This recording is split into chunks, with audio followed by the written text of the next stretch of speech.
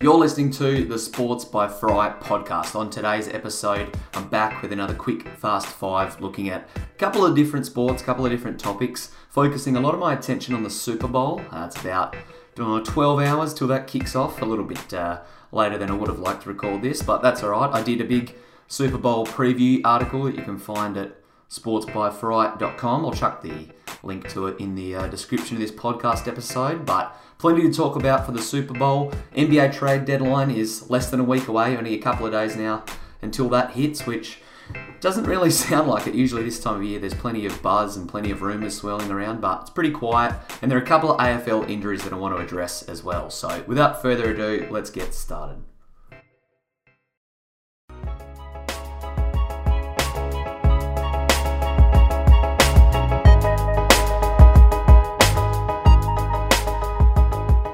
G'day Sports by Fry fans, thank you for tuning in to another episode of the Sports by Fry podcast, coming at you on a Sunday evening. Hopefully, unlike yours truly, you're not too dusty as we head into a new week. I'm back with a fast five today, focusing my attention, as I said at the lead off, on the Super Bowl, and that is the first thing that I want to talk about in the Fast Five. Big game coming up. Not really going to be a defensive showcase, but two pretty exciting offenses squaring off with the Kansas City Chiefs and the San Francisco 49ers going head-to-head. A lot of popular storylines throughout this contest, but boiling it down very quickly, I think this game will be decided by how quickly the San Francisco 49ers can get to Patrick Mahomes. He has actually only been sacked on 3.4% of his dropbacks, which, if you're not a huge NFL fan, isn't a hell of a lot. So this matchup really boils down to how the Niners pass rush can get after Mahomes, and if they can force him to make a few mistakes and knock him a bit off his game. So it'll be very interesting to see if they can. The Chiefs have done a really good job, as I mentioned, of keeping him upright.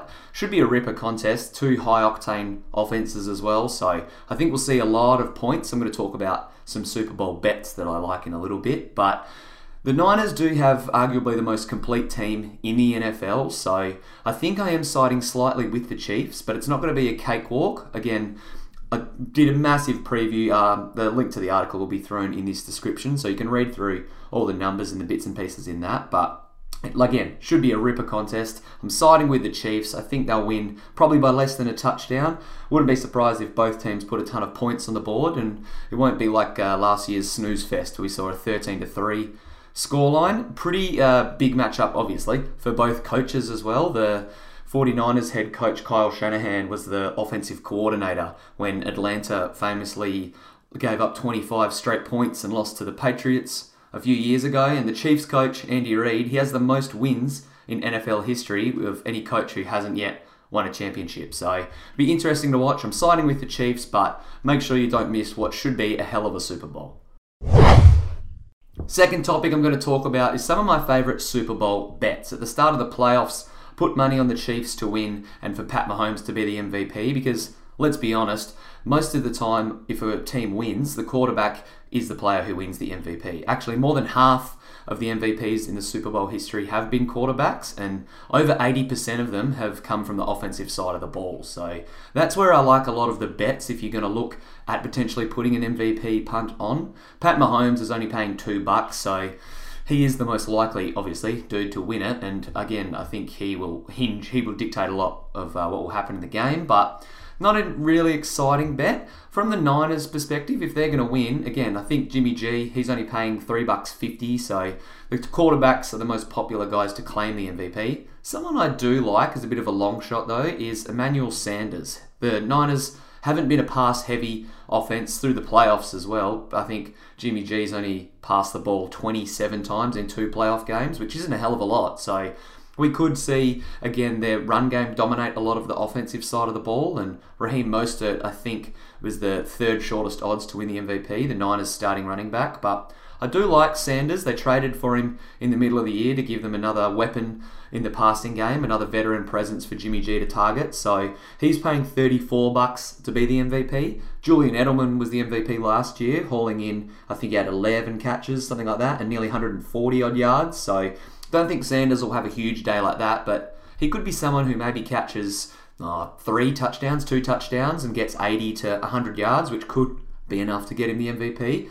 both tight ends from the Chiefs and the Niners are pretty pivotal to their success. Obviously, Travis Kelce is the main target for Pat Mahomes and Kansas City's side, and George Kittle is arguably the best player on the Niners roster. Both of them are pretty tempting at $15 a pop, so I might dabble and throw a little bit of money on either of them. When you're looking at the over and under, I think it's sitting at the moment at 54 points, so that's probably 8 total touchdowns in the game, which sounds reasonable. I think it'll be pretty close, but I think they will get over that margin, so I'd probably back the over if you're betting on that line. The Chiefs right now are 1.5 point favourites, so I can't remember the last time a Super Bowl was decided by a couple of points. Maybe the most recent one that springs to mind is the Seahawks and Patriots. Maybe that was going down a bit of a tangent here, but I think that was a couple of points in it. So only 1.5 points. If the Chiefs do win or the Niners win, I don't think it'll be by a solitary point. So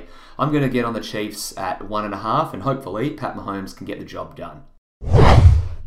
Rightio, turning my attention to the AFL. Third thing I want to talk about in the Fast Five is a couple of injuries to some notable dudes, especially if you're an AFL fantasy player. Isaac Heaney is set to miss about a month with a fractured thumb that requires surgery. A lot of the Sydney guys are saying that he's still going to be cherry ripe for round one, barring any setbacks, but from a fantasy perspective, I don't think I will ever have Isaac Heaney in my team again. I'm actually going to, probably later in February, do an article of my players who are on my never again list, and Heaney is definitely going to be one of them. He's currently the 6th most expensive forward and priced at 90. I don't know if he can go a hell of a lot better. He flirted with some success at times, but a lot of his big scores that he had a year ago were fueled by him kicking a bag of goals, so I don't know. If Sydney ever decides to put him in the midfield full time, he could be someone that comes back onto my radar and comes off the never again list. But he's priced at 666 right now, so that's a pretty good reason to stay away from him. I don't want anything to do with the Devil's number. Another popular fantasy dude who's also set to miss a similar amount of time is Max Gawn. Has a moderate knee sprain, which never sounds good, especially for someone who's as tall as Maximus Gawn. May miss up to about 5 weeks, and again, the D's expect him to be there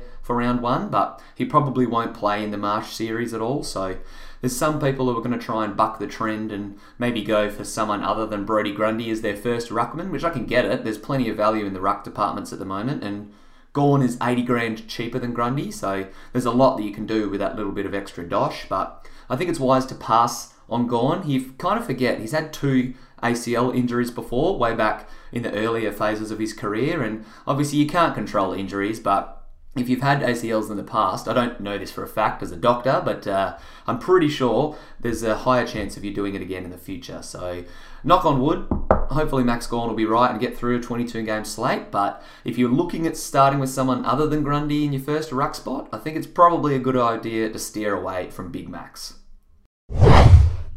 Fourth topic on the Fast Five today is the hot streak that Dame Lillard is on right now. In case you're not aware, his last 6 games have been pretty unbelievable, starting with a 61-point game. Over those last 6 games, he's actually nearly averaging 50 points, which is stupid. James Harden's gone on a similar tear, I think, about this time last year it might have even been, but Dame is averaging 48.8 points in his last 6 games. He's actually averaging 10.2 assists as well. So he's the first player in NBA history to average 45 points and 10 dimes over a 6-game stretch.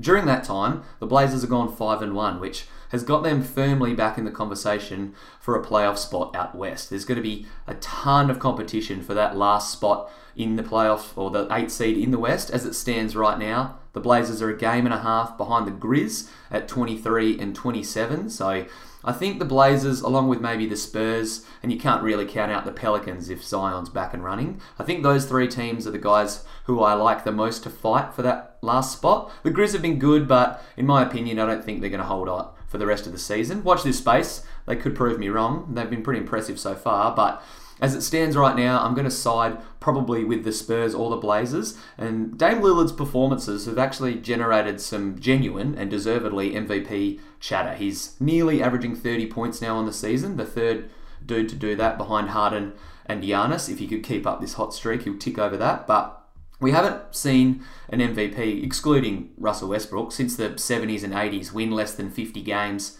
and win the MVP. As I said, Westbrook did it in 2016-17 when he won 47 games, but averaged a triple-double for the entire year. So Dame will probably have to keep averaging close to 48 points if he wants to genuinely be in the MVP conversation. I think that Giannis is the dude that is almost got an unassailable lead in the MVP race right now, but Lillard's hot streak at the moment definitely has him in the conversation. I probably would still rank him over the duration, his whole body of work throughout the season. I'd still rank him behind the likes of LeBron. Luka and Harden are obviously right up there as well. So watch this space. If Dame can stay hot and steer the Blazers into a playoff spot and get close to 50 games, which would be actually probably a pretty impossible task. They'd have to go something like 27-5 from here on out. So yeah, it would be pretty impressive if he did that. He definitely deserves to be in the convo. But again, I still think it's Giannis's award to lose right now. Last topic for the Fast Five, sticking with the NBA. As I said at the lead-off, we're less than a week until the trade deadline hits, and there are genuine crickets out there in the NBA news cycle. Was plenty of talk of dudes like Kevin Love, Chris Paul, Andre Drummond, all these big-name dudes, Kyle Kuzma as well, were talked about being moved a couple of months ago, mainly by the media and fans. No teams were really talking about it, and as a result, we've only seen about 4 trades so far. Willie Cauley-Stein was the latest one heading to Dallas, so not a lot to talk about from an NBA trade deadline perspective, but this will probably be the last pod that I talk about the trade deadline before it comes and passes, so I want to address a couple of the moves that could eventuate, starting with Andre Iguodala. He's still a Memphis Grizzly, and obviously if he can't be traded, it seems like he'll be bought out and another contending team will try and snap him up. I wouldn't be surprised if the Dallas Mavericks made a move for Iggy. I think that seems like a pretty nice potential landing spot. Both LA teams, the Clippers and the Lakers, have expressed interest, but after trading for Anthony Davis and Paul George over the summer, they don't have a lot of capital, so it wouldn't surprise me if trade was to occur, that the Mavs were the ones that jump to the forefront. The Rockets maybe, but I don't think Iggy really suits their game style. The Clippers have been linked to making a move, but I don't think they're going to be targeting someone like Iggy. They might try and get another big man, maybe one of the Morris brothers. I think it's Marcus. I could be wrong. Probably correct. But one of the Morris brothers is dominating for the Knicks right now, and it would be good to see him released from his shackles playing in New York and join the Clippers. But watch this space. I don't know, again, if they have a lot of pieces to shuffle around, so they might not be able to pull off a move, and they might have to, like the Lakers, be a player in the buyout market instead. Someone that could get moved that I think deserves to be on a contending team, and it would be nice to see him playing some meaningful minutes in the postseason, is Robert Covington. Currently a Minnesota Timberwolf. They